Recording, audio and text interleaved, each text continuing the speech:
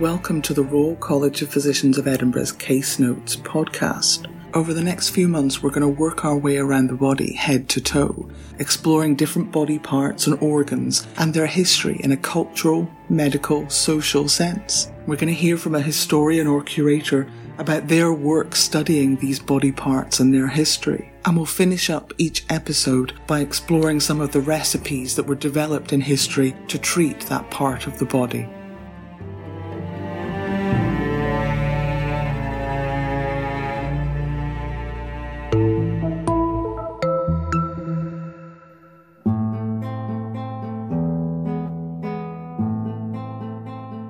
Welcome to the Case Notes podcast. My name is Daisy Cunningham and I am the college's Heritage Manager. And I'm Olivia Howarth and I am a volunteer with the Royal College of Physicians of Edinburgh Heritage. We are moving around the body and today we have made it as far as the teeth.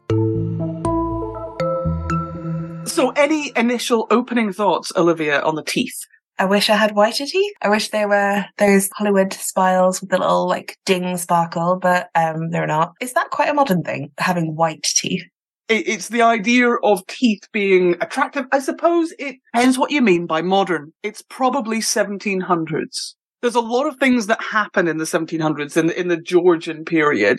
There's a real rise of consumerism. There's a real rise of the middle classes. So before then, the actual amount of people that you could really classify as middle class was pretty tiny. It was mostly working class and upper class. And as consumerism increases, as, empire access to goods increases, you get this rise of people with disposable income. So that pushes a lot of things in terms of buying. But there's also at the same time, because of colonialism, because of this increased connection, there's people eating a lot more sugar and a lot more chocolate and drinking a lot more coffee. So more tooth problems and also more people who want to have aesthetically pleasing teeth. Well, I don't know when it was, but there's the idea that if a woman got married, her wedding present would be to have all of her teeth removed to avoid having terrible teeth in the future. For a long time, if you're talking about people treating teeth, unless you're talking about sort of home remedies where you're just rubbing things on your gums, if you're talking about paying someone money to treat your teeth, you're probably getting them to pull teeth out. That's what you're expecting, is a tooth puller. The other thing that's happening at the same time as all of this is the arrival and the growth of syphilis. And syphilis is a pretty major player in the teeth problem area, both because of the syphilis itself and also the mercury that's used to treat syphilis. Teeth literally rotting away, gums and the palate rotting away. When did false teeth come in? I think the first sort of examples of it are in the 1600s, but it's not common. So people have found examples of individual sort of false teeth being used, but it wasn't particularly normal. It's really in the 1700s that it becomes something that sort of, again, consumerism, these things are being made and kind of done on a sort of a different scale. And it's what was used to do it that also shifts. So for quite a long time, if you're talking about false teeth, you're talking about actual human teeth, just not your own teeth. And there's sort of two different sort of sides to this. One of which is, getting a human tooth and sort of, making some sort of a palate, making something that sort of holds it in place. But it's the tooth transplants that are a real rage for, a lot of the late 1700s, early 1800s. The idea that you can literally get someone else's teeth implanted into your mouth. It doesn't work. It can work for a brief amount of time, but I think pretty much always, the body rejects the tooth. You can't just sort of stick it in and it becomes part of your jaw in the sense that they thought of it with the level of surgery they had at that time. One of the sort of caricatures, and it does seem that it did happen, but possibly not as often as it's painted to be, is that rich people would pay a poor person to have all of their teeth removed and instantly then transplant them in. And I think obviously the logic advantage to that would be that it was the right tooth, the bottom left molar or what have you, and that they were fresh.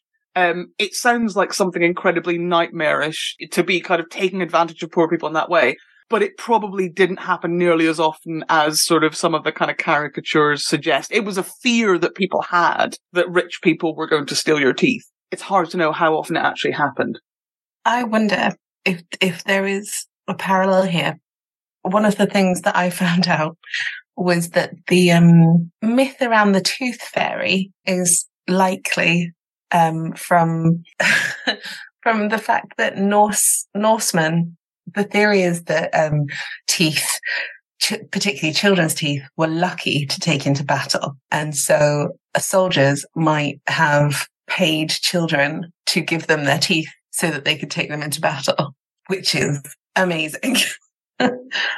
But they also have like other things around teeth. So the two goats that pull the chariot for the Norse god Thor in mythology, they're called, forgive my pronunciation, Tangrisnir and Tangnostra, and it means teeth grinder and one that has a gap in their teeth. So teeth is clearly like quite a strong symbol. And they've also found the remains of Vikings having horizontal grooves filed into their front teeth. And there's been sort of roughly like 130 different examples of that happening, largely in Sweden, but they don't know why they would file their teeth. There's some theories about it perhaps was an initiation rite, or maybe they filled those grooves with some combination of coloured fat or like charcoal to signify something. But that sounds ridiculously painful.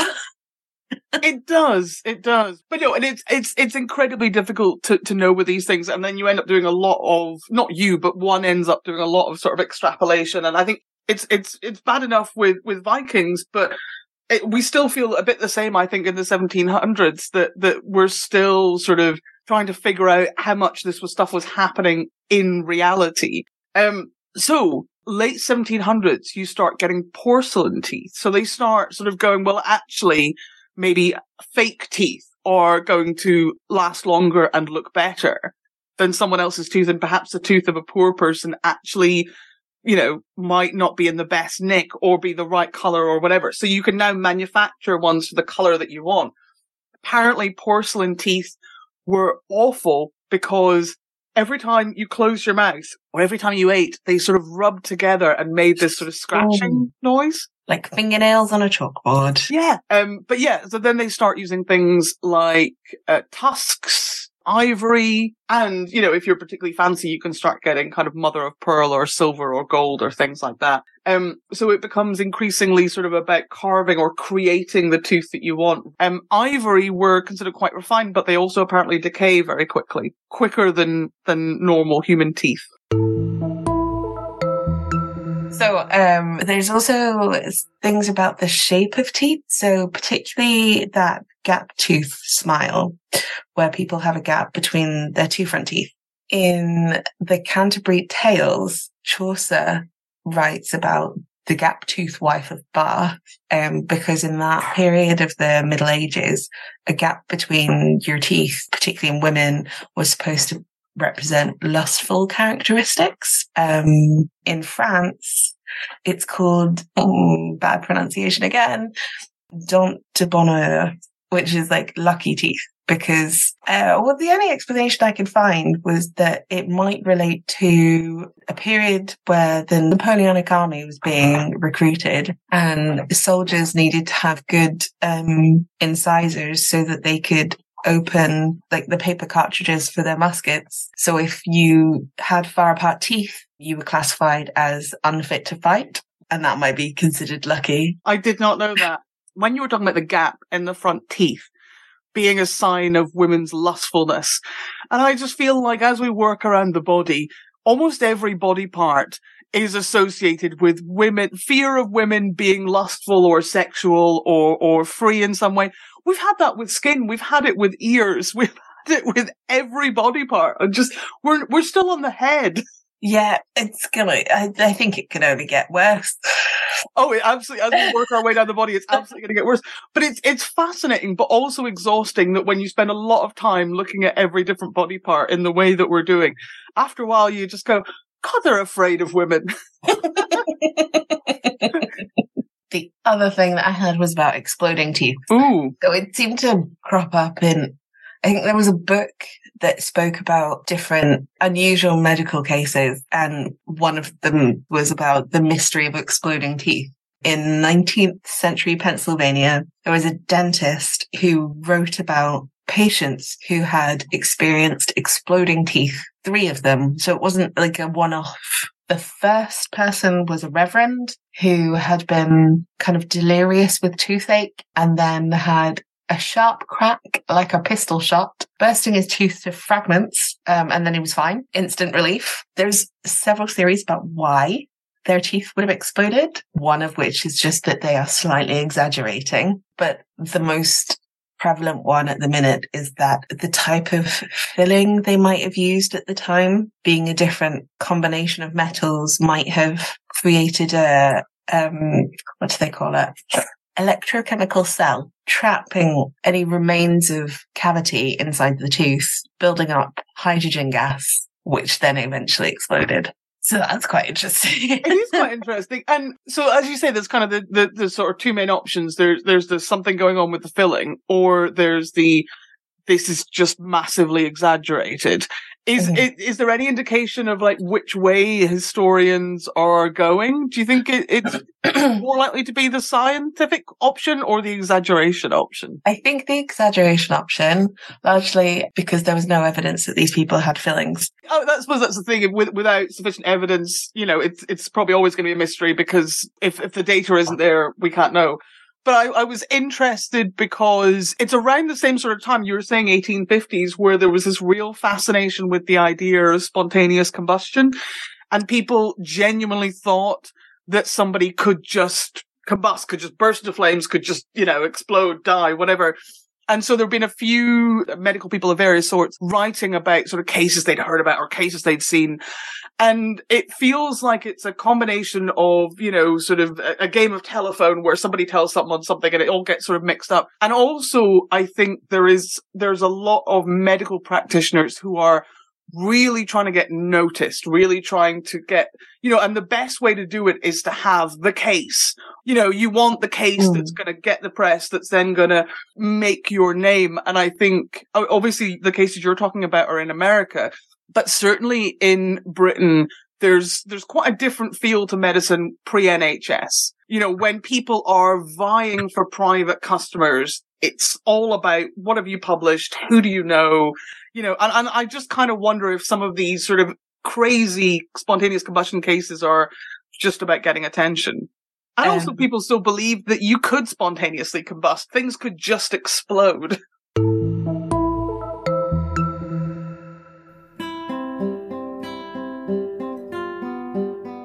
For our case study today, we're going to look at the history of tooth cleaning. Now, it seems to be a fact that if you look at the history of anything medical, then 99% of the time you can trace it back to ancient Egypt. This is because of 2 things. Firstly, ancient Egypt made many impressive advances. And 2, if you define something loosely enough, then almost anything can fit the bill. So any article which defines toothpaste to include a powder made of ox hooves, eggshells and myrrh will conclude that toothpaste was invented by the Egyptians. This type of tooth powder was also used in ancient Greece and Rome, where crushed bones, crushed coal, tree bark and oyster shells were added to the mix. These tooth powders cleaned by being abrasive, by literally scraping the dirt from the teeth. The powder was usually applied to the teeth with a rag. In around 500 BCE, tooth powder or tooth cream was also in use in China. This version included adding flavouring to make it more palatable and to freshen the breath, including ginseng and mint. In China, an early form of toothbrush, a chew stick, was used to apply the powder rather than a rag. Sometimes other items such as feathers were also used. Tooth cleansing technology remained static for a pretty long time.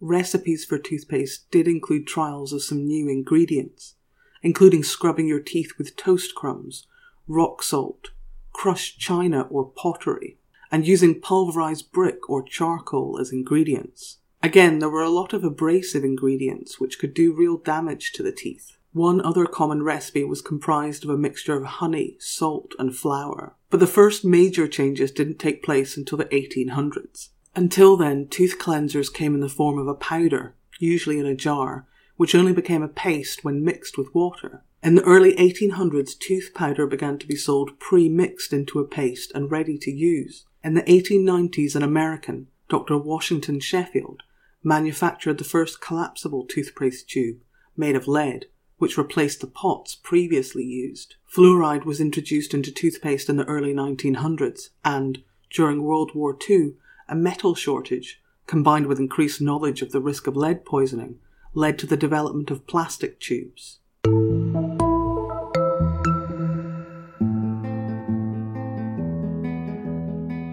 In this short excerpt, Professor Glenn O'Hara explores the changing diet in a post-World War II Britain and what this meant for people's teeth. Now, to turn to fluoride in the drinking water. Fluoride in the drinking water is the product or a phenomenon based in a particular public health crisis as perceived in Whitehall and in Edinburgh, to a lesser extent actually in Belfast and latterly Cardiff after the creation of the Welsh office in 1964. It's the creation of a crisis of, in shorthand, a big wave of sugar hitting children's physiological systems and in particular hitting their teeth. Now, it's not just sugar that creates a big crisis of dental caries, basically big holes in children's teeth, from the Latin for decay in children's teeth, that's doing this. It's also a big increase in the amount of carbohydrates and especially white bread in the diet, but it's mainly to do with increased sugar. Not just increased sugar in sweets, although that's the trope. I'll come back to that in a minute. That's the kind of image of it in the public's mind, but also a great deal of increased sugar in, for instance, ironically, the free orange juice given to children, or in fruit juices in particular, because they're from concentrate. They're not from press. So you concentrate a huge amount of sugar as well as you concentrate a huge amount of vitamin C. The emphasis on the vitamin C. Only latterly does the increase in the sugar intake be seen as problematical. And as we see there, there's a drop in the number of children without any holes in them, without any decay, from 22% to 13% in just 10 years, 1948 to 1958. But what this is also is a great moral fear and a great familial fear about the conditions of restraint under superabundance. How do you restrain yourself from, for instance, in my case, kind of eating the whole Easter egg in one go? How do you restrain yourself when all the Easter eggs this week only cost £1 in the co-op? How do you restrain yourself when a can of Coca-Cola is, in this period, in the 1950s, really, really cheap? Tiny amount of the household budget, when in the 1930s, even basic foodstuffs were a much larger part of the household budget. That's an extremely worrying element of governors' thoughts in the 1950s. And of course, that moves across into all kinds of worries. How should young people behave? Or is it worrying that they're going to coffee bars and meeting people from the opposite sex? What will the effect of more widespread contraception be? How will people control themselves? What will the effect of huge amounts more meat in the diet be? Etc., etc., etc. So how do we control ourselves? One way is through propaganda and education. Education is one way which the British state thinks the people's difficulty with restraint under superabundance will be controlled. Another way will be to scientifically intervene in people's diets and scientifically intervene in people's lives in order to, inverted commas, help them. And we can see these kind of ideas from the promise of atomic power in the 1950s, which holds out the promise of enormously cheap and plentiful energy. Of course, we know the story doesn't really end like that. All the way through to intervening in what comes out of the domestic water tap. And again, although there is a great deal of legitimate controversy about the effects of fluoride in the water, it does not seem to be controversial that it does reduce the number of tooth decay damages to the teeth in the mouth among the children.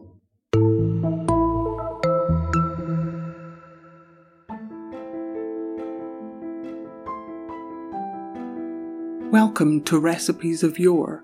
We're going to explore some unusual medical recipes from the past. The way in which the word recipes was used in the past is a bit different from how it's used today, so it could mean recipes for cooking, for medicine, or even recipes for cleaning products or cosmetics. Very few of them were treatments we would recognise in the 21st century, and certainly none of these should be tried at home. Tooth pain was the bane of a lot of people's lives in the 1500s and following centuries. As a result, early handwritten recipe books contained many treatments for tooth-related issues. These manuscript texts existed alongside a growing number of printed texts, and while the handwritten recipe books were usually compiled by women, the printed recipe books were usually written by men. The sources of the individual recipes in these books was sometimes recorded. For example, one might say, from Reverend Richardson or prescribed by Dr. Johnson, but often it is impossible to know where they were taken from, and the same recipe will appear in many different books and notes. Many recipes for toothache contained common household ingredients. For example, in John Moncrieff's The Poor Man's Physician, one recipe for toothache included pepper, nutmeg, brown sugar and brandy to be, quote, made up in pills and put into the hollow of the tooth. It will give ease. Other toothache treatments from the same book included vinegar put in the ear of the same side, the oil of bitter almonds, or the juice of garlic mixed with treacle, dropped warm in the ear. A lot of tooth-related remedies involve putting things into the ears, including beetroot and the juice of ground ivy. Others from The Poor Man's Physician included a nettle laid to the jaw, honey of roses, violet, and the white of an egg.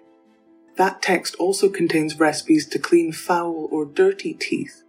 These basically involve rubbing the teeth with a variety of items, including earth snails, crumbs of bread, and pumice stones.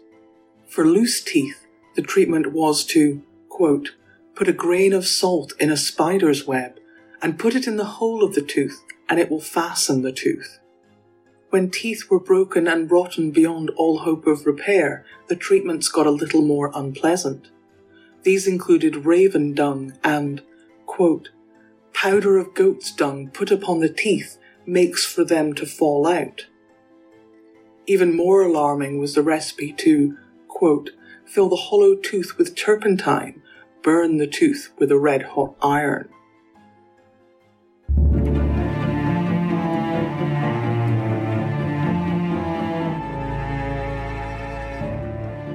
Thank you for listening to this Case Notes podcast. If you'd like to find out more about the work we do, you can visit our website at rcpe.ac.uk/heritage.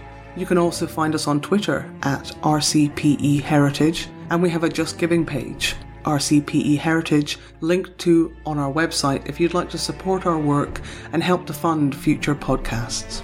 Thank you.